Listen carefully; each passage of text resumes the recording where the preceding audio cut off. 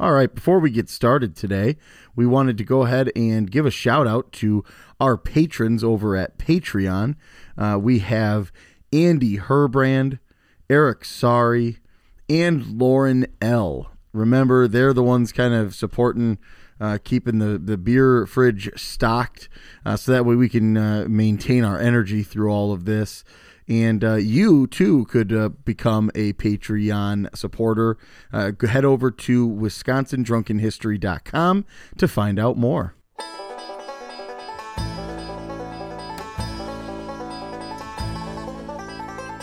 Hey, welcome to the Wisconsin Drunken History Podcast. We are your hosts, Eric Sturgeon. And I'm Russell Sari. This podcast is about all things Wisconsin: history, music, culture, and beer.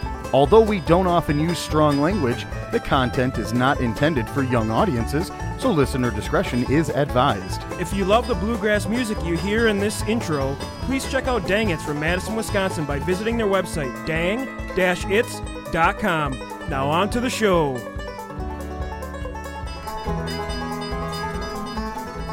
Alrighty then. Welcome.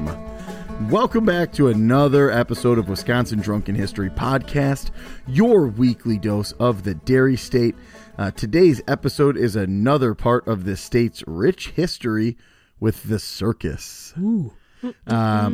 We are talking about the very first circus to come to our state, the Mabee Brothers. Or is it Mabee? Maybe? It's Mabee Brothers, actually. Yep. The Mabee Brothers Circus. And we have great Wisconsin music in this episode from Nickel and Rose. We have another beer review. Woo. We have another installment of How Many Locos You Ant, as well as a special interview with Leinenkugels. Oh my gosh. More importantly, Katie Leinenkugel. Holy cow. Very, very excited for that. As always, we hate beating a dead horse, but if you have time, please go on, rate, like, review, subscribe, do all those things on all of the different streaming platforms. And we're going to go ahead and tell you right now, the key ones: subscribe on YouTube, and if you could review us on Apple Podcast. Huge. Those two things are going to help potentially make this thing just explode. And we promise, even when we become super, super famous and really good at stuff, we will keep a level head and we'll keep the show exactly how it is. Exactly. So, hey, head over to WisconsinDrunkenHistory.com, where you can find all of our social media, all of our apparel and swag through the TeePublic, and you can even check out Patreon to see exactly how you can do a little bit additional work to help keep us kind of employed here in this job that doesn't pay. Yeah. We still love it, though, right? I mean, it's beer and it's just fun. It's just honestly. about the fun. It's fun. So without any further ado, we will jump into the main segment, which again is about the Mabee Brothers Circus. So we've already covered probably the most famous circus, the Ringling Brothers, right? And have yet to do an episode on the Barnum and the W.C. Coop episodes, which we are going to do, you know. And however, one of the first original circuses to pop up in the Delavan area was a lesser known and slightly obscure and truly very first circus to come to Wisconsin. We, of course, are talking about the Mabee Brothers Circus. So like many of the circuses that were first started, were actually located in the southern portion of New York State. The Mabee brothers were in the same boat as brothers Jeremiah and Edmund Mabee, who grew up on a small farm in the area and would start a circus. And in 1840, they did just that. Like many circuses, they started off very small, but eventually in 1847, they had a total of 27 wagons, 125 horses, and 8 elephants. Their biggest elephant being named Romeo, and was nearly 20 foot tall and weighed a total of 10,500 pounds. And just a side note and a little story on Romeo. This is a statue you're going to see in downtown Delavan, yeah. right? Yeah, right outside of, there's a hair salon there that I might know the owner of. Awesome. And he became known as the Killer Elephant, actually. And in total, he killed 5 handlers. And over 15 years, he crushed one, stomped one out, and impaled 3 on his tusks. It doesn't sound that bad. And I could probably punch him out. He ended up actually evading and escaping the circus and ran rampant around Delavan, causing devastation throughout the area. as well as nearly completely destroying a theater in the area. And his monument, like we said before, actually is right downtown with a clown underneath it, right? He's like up on his hind legs. Yeah. Why would they do that? He's going to smash that clown. He's going to smash that clown's freaking nose off. Fuck that thing. Fuck off. Fuck you. The circus would regularly tour the Midwest and would return to New York State in the winters.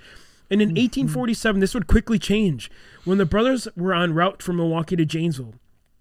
The brothers would stop to hunt prairie chickens and fell in love with an area due to its lush prairie land and abundance of food. And as they stated before, it's lush.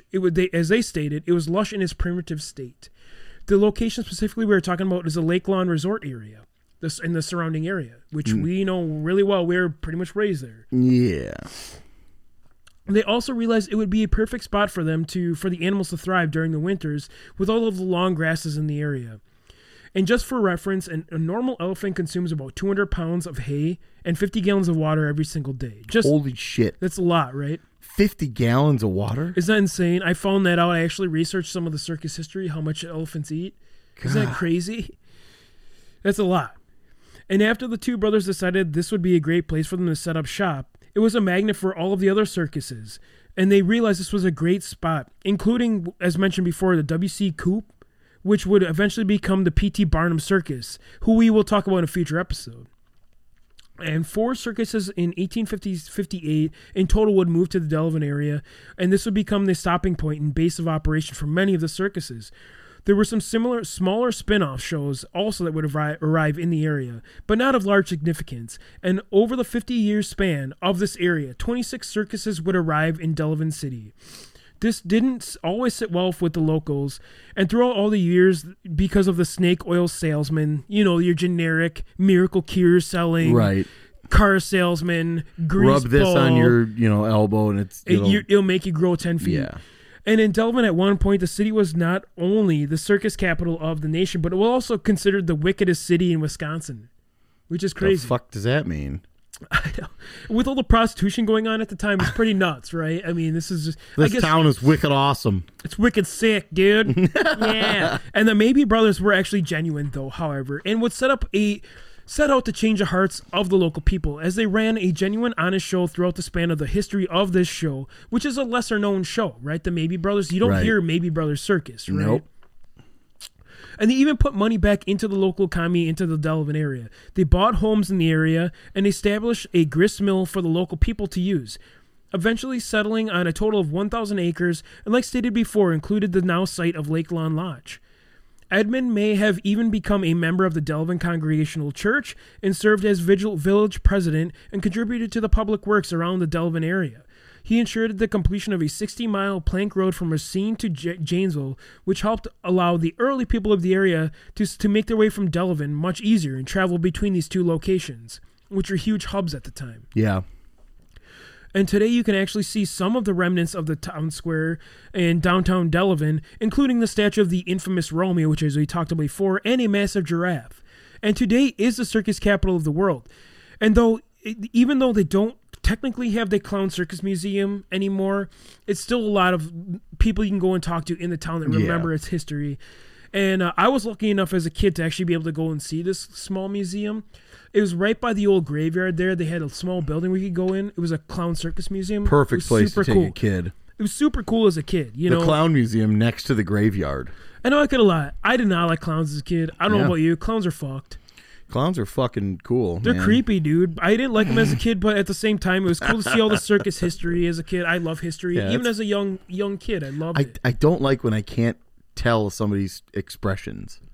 Yeah, exactly. I think that's the one thing that gets me about most horror movies or even just like clowns in general. I don't have a crushing fear of clowns.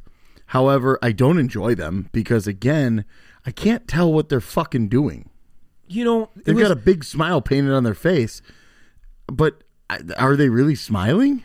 Right. And as a young adult in the 90s, right? I was a young kid in the early 90s, right? We both were. We were both little tykes in the early 90s.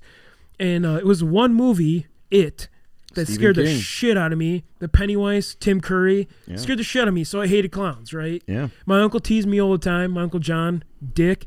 He freaking scared the shit of clowns. And it was the It movie that kind of set it off, you know, in that time period. Could you imagine being a clown in the early 90s? Your career's fucked. Oh.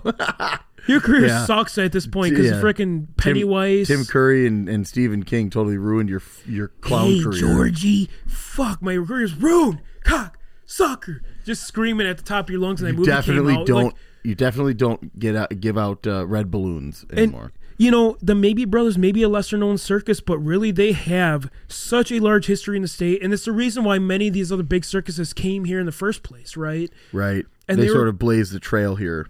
Exactly. And so we wanted to cover them, give you the history of Delavan, Wisconsin, how it actually became the circus capital, based on its freaking great prairies for the elephants and all the water in the surrounding area. Lake Lawn, there's probably elephants' trunks in that lake many a times, sucking down 50 gallons a day. It's just insane. Yeah, that's gnarly. I do enjoy the circus history that sort of revolves around the area that we grew up in. The circus would multiple times a year come to the fairgrounds. Yeah. I mean, I know you had attended. I had attended. It's definitely a unique feature. And none of the circuses really travel anymore. I don't even know if any of them still exist. I don't know. I mean, the times are a-changing, as Bob Dylan once said. You know, it's like things are different now. People realize that animal abuse isn't cool. Right. Elephants don't need to be locked up in a small cage. You can't call people freaks anymore, so the freak show part of the circus doesn't exist anymore. So yeah, it's definitely a cultural thing that has changed over the course of time. And you know, we're seeing that happen with even things like the big killer whale in SeaWorld, and it just, you know, I don't think a lot of these things are going to exist within the next, you know, few years, if they even still do now. Do you remember did you see the Blackfish movie? That's it's freaking depressing, man. Like, honestly, like, you feel bad for those animals, and like, you know what? It is what it is. I appreciate the circus, what they did for the state, what they did, and that's why we want to cover the history. You know, the circus may go away, honestly, but we want to still have that history here in the state of Wisconsin, which there is. We'll still talk about it, you know, exactly, fondly, of course. And that's going to conclude the main segment, and now on to our music segment. All right, so our music segment today is the band Nickel and Rose. They're super good. Yeah, honestly, like, it's the duo. Carl Nichols and Joanna Rose, and they're based in the Milwaukee area. And obviously they have like that folk Americana, you know, maybe that DIY, little roots in the gospel area too, you know. They're just really good. I had to reach out to them. I love them. Yeah. Like, their music is phenomenal. Another one I saw on the PBS Music Hour, just such a great band. Yeah, and again, it's kind of neat to hear a modern take on kind of an older style of music. And they're keeping that, you know, around. They're reviving, maybe even, you know, I know necessarily it hasn't gone away, but they're sort of reviving it and making it really cool again. And this is a very popular style of music right now. It's very soulful too, and it's cool. It's right in Milwaukee, right in the backyard here, coming from Muskego Hater guy. And so today we have Nickel and Rose, Hard Day's Work. Check this sucker out. Stay with me, my Anna, on a cold day in March, up on the reservoir with a bottle of whiskey. Today we know who we are. Drive with me, my Anna, to a beach outside of town. I'll quit my job and we'll live here forever, or at least we'll live here for now.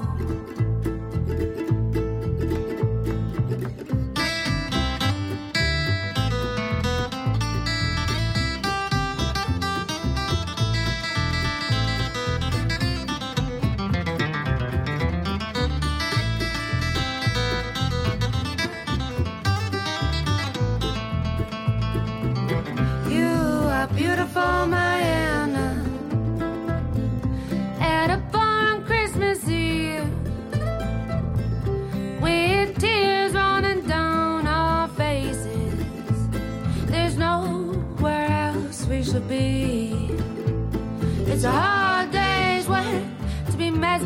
by clouds or an open country road.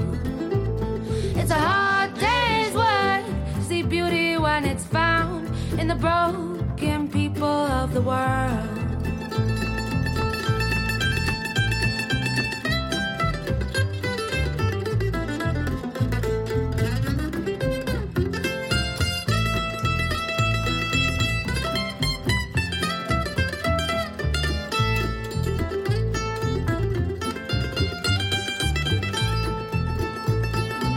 Share with me, my Anna, on a cold day in March, up on the reservoir with a bottle of whiskey. Today we know who we are. Today we know who we are. Today we know who we are. Well. That was Nickel and Rose. They're A so Hard good. Day's Work. I love Nickel and Rose. Folk Americana, Yeah. great music. Oh my god. It has so many great influences that you can hear throughout the entire track, and it is just a very refreshing style of music. I feel better, cleaner, So warmer. Can I be honest? They didn't give me a track to actually use specifically, so it took me about 2 hours to find the right song to use on this Because- podcast. it's Isn't that because it's crazy? Because difficult. everything is just so good. You look through the catalog, and every one that you play, you're like, "Oh, this is it." And then you're like, "But let me check out this other one. Oh shit, this one's it." This took me about 2 hours to find this song because I love everything that they produce. Like I said, the PBS Music Hour, just good people all around. Like it's PBR good, Music Hour. The PBS Music Hour, sorry, PBR. No, I said PBR. Oh, you did. Oh, the PBR Music Hour. Okay. But yeah, again, they're Milwaukee, Professional Wisconsin. bull riding. Nickel, there you go. Nickel and Rose, amazing. Yeah. Check them out. Bandcamp, whatever, the usual. We talk about it every time. The Facebooks, hit up their social media. medias, Yeah. whatever. So And- let this be a review, Rip Eric, and this Yeah. is a greasy one, kind of. Yeah, But we're doing it anyway. We're sorry, but it has to be done. Today we are reviewing a very special beer from a brewery that is very historical, let's say. Yeah, we talked about him a uh, little bit on episode 45 of Frederick Miller. Yeah. So And so we are choosing to crack open a couple of Miller High Lifes. yeah, and what can I say about Miller High Life? I've drank hundreds of these, right? What can we say that hasn't already been said about Miller High Life? So it's coming in at 4% per ABV, right? It's not very high on the ABVs. You can drink a ton of these. Guess what the IBUs are? Just take a guess. Yeah, It's I already low know. on the IBU scales. It's 7 IBUs. So there's not a lot of bittering units on this sucker. Yeah, I've had soda that is higher in bitter units. And what else can I say? Right? It started in New Year's Eve, 1903. The Yeah. beer did. You're gonna see the lady on the moon, the icon for Miller, Which is mysterious. Nobody knows where or why that happened. The first sighting of her on the beer or for Miller is 1907, and there's literally no history as to why or where it kind of started. She's just a woman on the moon, dude. She's just a woman hanging out on a crescent moon. So we're in this sucking this thing out of a bottle with the labels Yeah. out, baby, today. Each bottle has about 141 calories, so it's not too bad. This one, obviously, you're getting malt up front, corn malt up the front, malted barley. highly carbonated. It's a champagne of beer, so you're getting that carbonation right up front. Pours a golden brown, clear, see-through. I've drank hundreds of these. I don't know what else I need to say on this beer. Literally thousands of High Lifes. I've have sucked gone out so many High Lifes. in and out of my body. Do you remember the High Life delivery guy in the old commercials in the 90s? He passed away. He did. That's what was super sad about him. Yeah. I mean, he was a huge He was a staple in the comedian. early 90s. Yeah, he was Yeah. awesome. And, you're getting some Galena hop. You're not getting a lot of hop flavor, but if you haven't heard of Galena, it's actually from the Pacific Northwest. It's kind of, you're barely getting a hop. It's more the maltiness up front, like Yeah. any of these lagers that you're getting at these domestics. So, Yeah, and the Miller Brewing Company has their own specific yeast that they use, which is kind of specific to their whole thing. Which, I mean, yeast is a very special thing. It's it adds a lot of flavor to a lot of beers, and and it does all the hard work, And the Miller Tour, if you haven't been on it, it's one of my favorite tours, actually. You know, obviously I like lakefront. I love craft breweries more than I love domestics. But the tour is really cool. You start off in like the gift shop area, and you're going to watch like a movie, and you learn a little bit about Miller, how it all got started. You learn about Frederick Miller, which we talked about in episode 45. Yeah. You're going to go down the street. You're going to get to go into the old Plank Road Brewery downstairs in the barrel rooms. Right. Underground.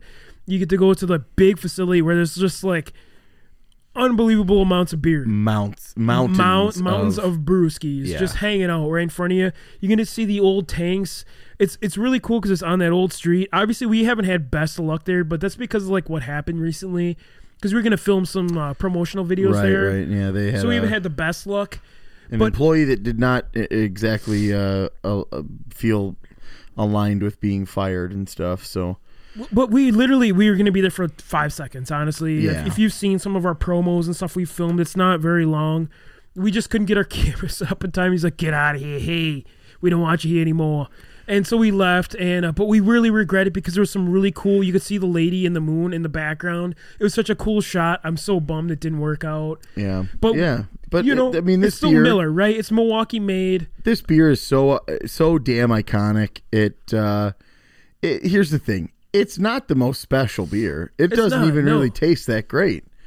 But it's so iconic, and it's so easy to drink that, you know, I find myself at bars sometimes just, hey, you know, sometimes I'll be honest, I'm a little bit shocked at how many options there are, and so I just kind of get overwhelmed, and so my mind goes directly to kind of what I know and what I feel comfortable with, and that's a Miller High Life. And again, it's not going to impress you whatsoever. It's not going to be a beer that you're like, oh wow, this is just fantastic.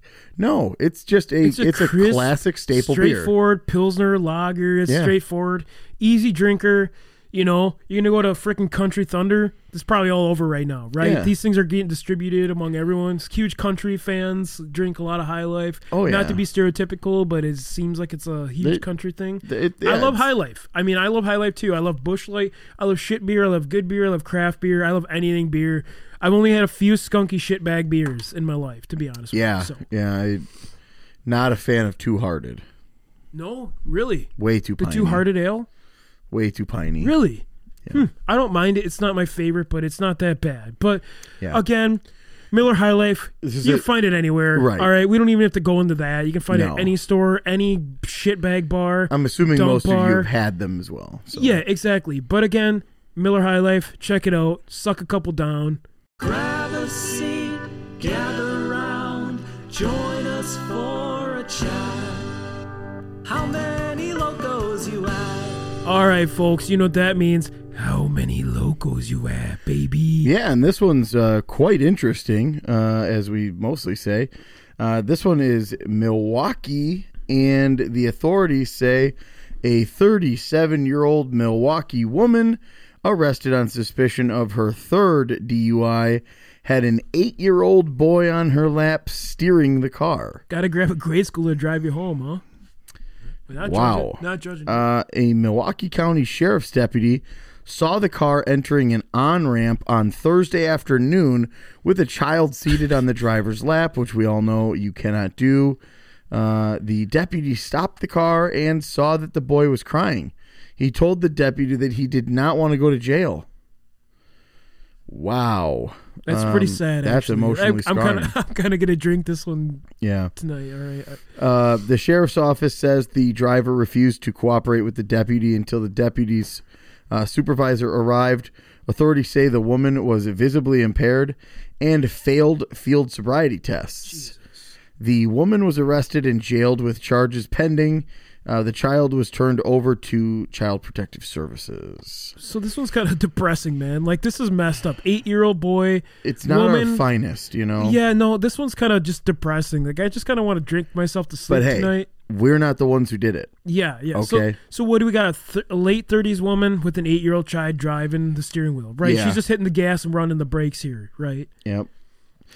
Yeah, and they just mentioned that she failed some field sobriety tests, which, that's about the only thing we have going for us other than her judgment. CPS getting involved. That's just the sad end of the story here. But I mean, in my opinion, it's one of those things where we have to think, well, the judgment wasn't there to choose, her 8-year-old son to drive the car with his hands and steer it, because let's just be honest, at 8 years old, there's no way in hell you even know how to maneuver a vehicle. He's trying like that, right?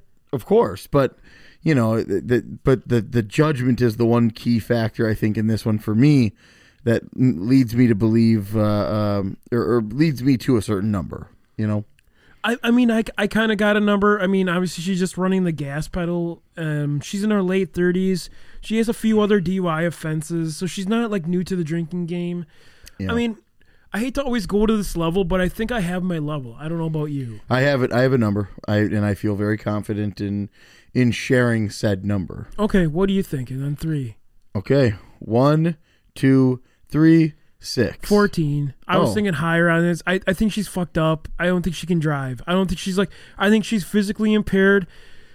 She's not quite the blackout because she's obviously operating, letting her kid drive oh, hey, this is fun. Drive me home, Right. So, but I don't think she's quite the blackout level, but she does have some experience with the 3, the trace. Sure. So, yeah, I mean, the tolerance probably is there.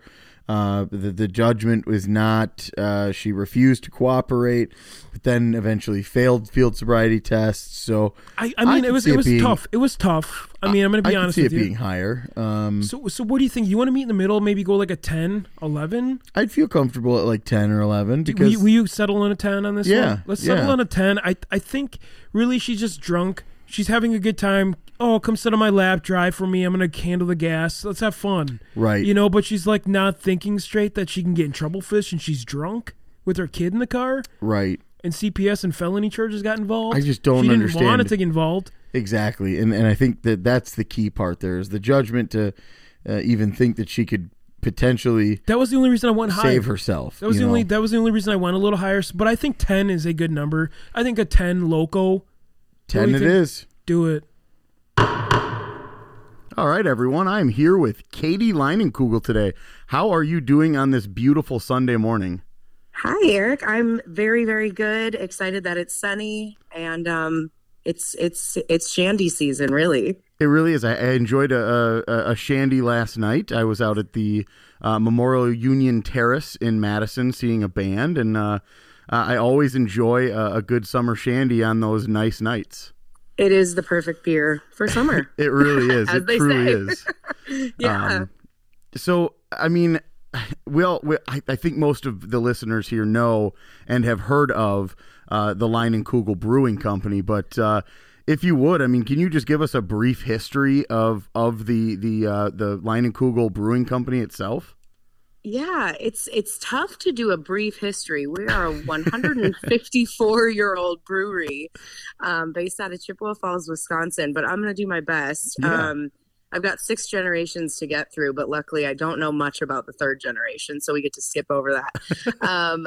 Anyway, my great-great-great-grandfather, Jacob Leinenkugel, came over from Meckenheim, Germany back in 1845, and by in the 1850s, 1860s, his 3 brothers established breweries across Wisconsin. So Baraboo, when one was in Eau Claire, and he happened to work at the one in Eau Claire. It was called Eagle Brewing with one of his brothers. And then eventually he decided, I want to do my own brewery. So he linked up with his friend John Miller, not related to Miller Brewing Company. Right. And they started the Chippewa Falls Spring Brewing Company in 1867 in Chippewa Falls, Wisconsin. And their business partnership would later split up, although they remained the best of friends. They're literally buried next to each other today. I would say that's best friends. Yeah, right. So by around 1890, it became the Jacob Leinenkugel Brewing Company. Still standing in the same place it was today. We've, of course, done some additions to it. We built the Leinie Lodge in 2003. That's the big building that's still there today. That is our hospitality center and all of that. And I, of course, just jumped ahead all the way to current day. But if I reverse a little bit, there was always sort of three families involved in the Leinenkugel Brewing Company. And, they were the three owners of the company until I believe it was 1988. My grandpa got a letter in the mail from Miller Brewing Company. It was probably like the number 7 brewery in the world at the time, or in the U.S. rather. And he got a letter, and he called my dad, who had just exited the Marine Corps and just started working for the company. And he said, Dick, what do you think? What do you think about this? My dad said, well, they're a reputable company, Miller Brewing Company out of Milwaukee, Wisconsin. I don't know. I think you should listen to them. What do you think they want, Dad? And my grandpa said, I think they want us to buy them. And that was, of course, not the case. They wanted to buy us. So that was finalized in 1988, 1989. Same year I joined the world. And that's how we became acquired by Miller Brewing Company.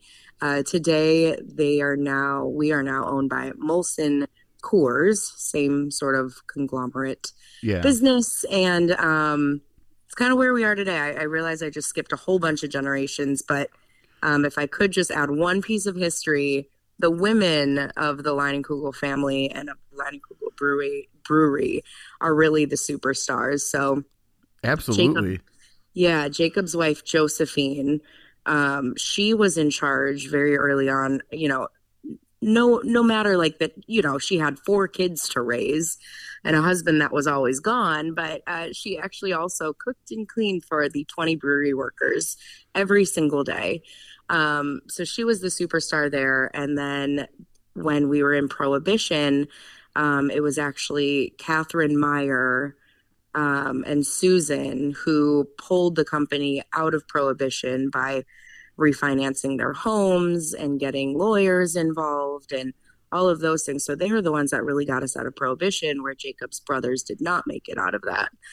And then, my Aunt Kate, who's in the 5th generation, she was the very first tour guide for the brewery. Oh, awesome. Yeah. So kind of all along the way, there's little parts of female history that I'm just super proud of. Absolutely. Yeah. And I guess every single person, in the family has had some sort of, really important tie with the company in order to kind of get it to where it is today, which is, massive. There's radio ads and television spots, and those are all kind of the pinnacle, I guess you would say, as well as just seeing, a Leinenkugel beer in everyone's hands, whether they're camping or boating or, whatever. So yeah, that's something to be really, really proud of. So, yeah. And, you kind of mentioned, that you joined the world in, 88, 89, kind of at a really huge moment for Leinenkugel. But when did you sort of get involved in the business of the brewing? So I have a pretty, I call it non-traditional background. And I think it's actually something that was kind of instilled in me very early on. And that was to do something else. And my dad would tell you this too. His dad always told him the same thing, is like, do something else. Know that you can be successful in a different field before you join the family brewery. That's always going to be here. So, my dad went into the Marine Corps, and he was he did business with Kemper Sports. They let him run a golf outing in Hawaii. So of course, like, I would do that too. Absolutely.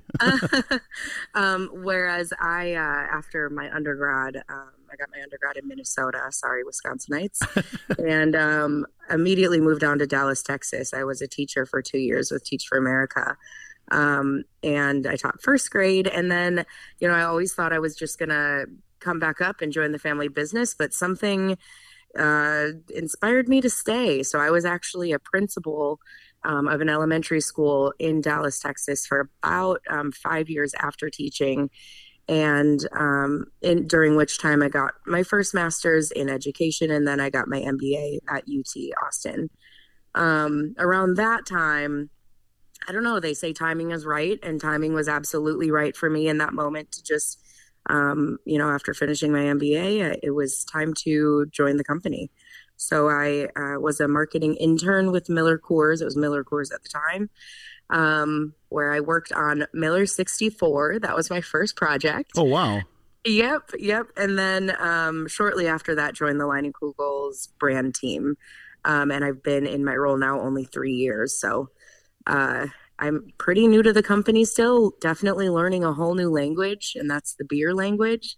But it's been a whirlwind, and it's been so much fun. Yeah. So absolutely no complaints. That's awesome. You literally had like an entire life and Right. career before, and you're young. So like, it's crazy to sort of, flip gears and stuff, but kind of being that brand ambassador for the business is really key, because you're sort of the face that, at events and things, people recognize you and all the hard work that you do to sort of, continue to push and kind of show everybody what's new and what's exciting. And And I gotta say, I'm always a little surprised how people recognize, either my dad or me or whatever. I was at a Milwaukee Brew Fest yesterday, and somebody walked up to the table and said, "Hey, are you one of the daughters?" I was like, "I don't like. How do you even know that?" Right. But I mean, I look like a beer rep right now. I'm Right. just pouring beers, so yeah, it's always a little surprising, but yeah, it's a fun kind of role to play. Yeah, I bet it's got to be kind of weird to have somebody walk up and maybe even just know your name, and you've never Yeah. met this person before, but Right. That hey. has happened. I mean, it comes with the territory, right? Yeah, It's sure, exactly. It's a big family name, so Yeah.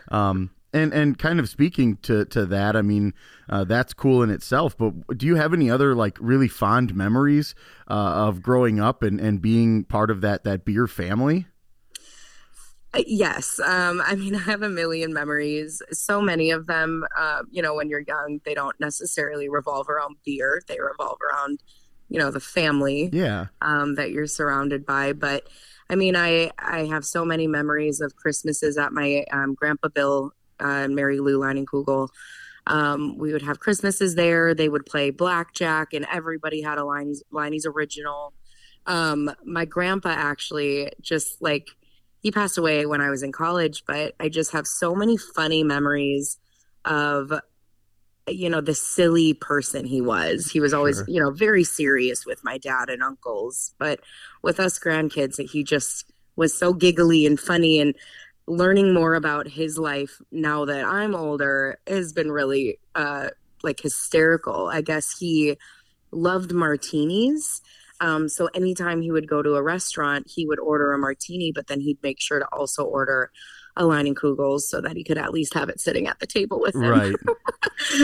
If people asked what he was drinking. Exactly. Yeah. And then, one of my earliest memories of knowing that I was part of a beer family was just, I mean, we knew so early on in our lives that Miller was good and Budweiser was bad.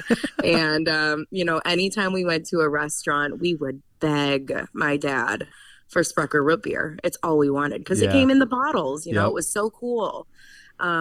And it was a very rare occasion when he finally gave in and let us have a Sprecher root beer.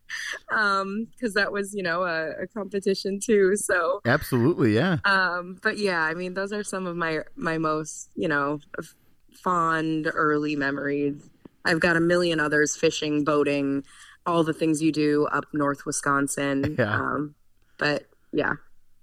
Yeah, and honestly, just kind of hearing, some of the things that you mentioned, I'm really similar in age. I was born in '88, and the same thing. My grandparents owned a bar for a few years, and the root beer in the bottle was literally like the gold. treat. It was It gold. was.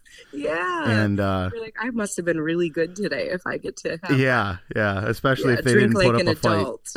Right, exactly. Yeah, it was definitely a part of the kind of the childhood in Wisconsin. Maybe Totally. elsewhere, but yeah, it definitely is reminiscent of all the fun and kind of just the innocence of being a kid. So Totally. Awesome. Well, hey, is there any sort of events or anything that you'd like to sort of pitch or plug? Anything coming up that we should know about? Yeah, I'm not sure when this is airing, but I'm actually going to be doing the Quick Trip Takeover. Okay. Their social media takeover on August 17th. The week after that, if anybody is up in the Chippewa, Eau Claire area, we are having a launch party for our new collaboration lager. It's our collaboration beer with Hofbrau in Munich, and we'll do like a keg tapping and then a big old party after that. And so that's going to be the following week. I think it's August 25th. Awesome. Yeah, so really looking forward to that. We've got just so much exciting things happening, of course, at the Leinie Lodge all the time. You can go online or on social media and stay with that. But also we've got new beers coming out that I am so excited about. I mentioned collaboration lager for the winter. I don't even know if this is public knowledge yet, but we've got a chocolate dunkel coming out. It is so good. Like, I'm not a big fan of dark beers, but my God, this is like such a perfect winter beer. Awesome. And then, more secrets that I absolutely can't share yet because they're going to come out in 2022. But we've got some really exciting beers for Leinenkugel's to sort of get into. And those are coming out in February of 2022. So stay tuned is what Awesome. I would say. Yeah, stay tuned is right. And Yes. like you said, social media, stay on top of that stuff because I'm sure that's where things are going to get posted first. And you guys are going to be pushing that out as much as you can. Yep, and I always try to post as much as I can get away with on my own personal channel. So Awesome. at Katie Leinenkugel, Perfect. if you want some secrets. Absolutely. That's awesome. Well, again, I really appreciate you taking the time on this beautiful Sunday, and I hope you have a great rest of your day. Thanks so much, Eric. I hope you do as well. All right. Thank you. Bye. Have a good one. Bye.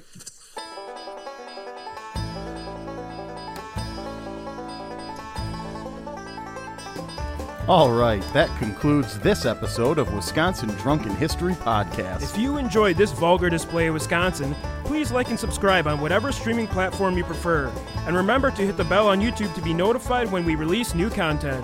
Also, if you have any suggestions or ideas for future episodes, please send us an email at widrunkenhistory@gmail.com or head over to our Facebook and Instagram pages. Thanks again for listening, and remember, as always, Watch out for deer on your way home.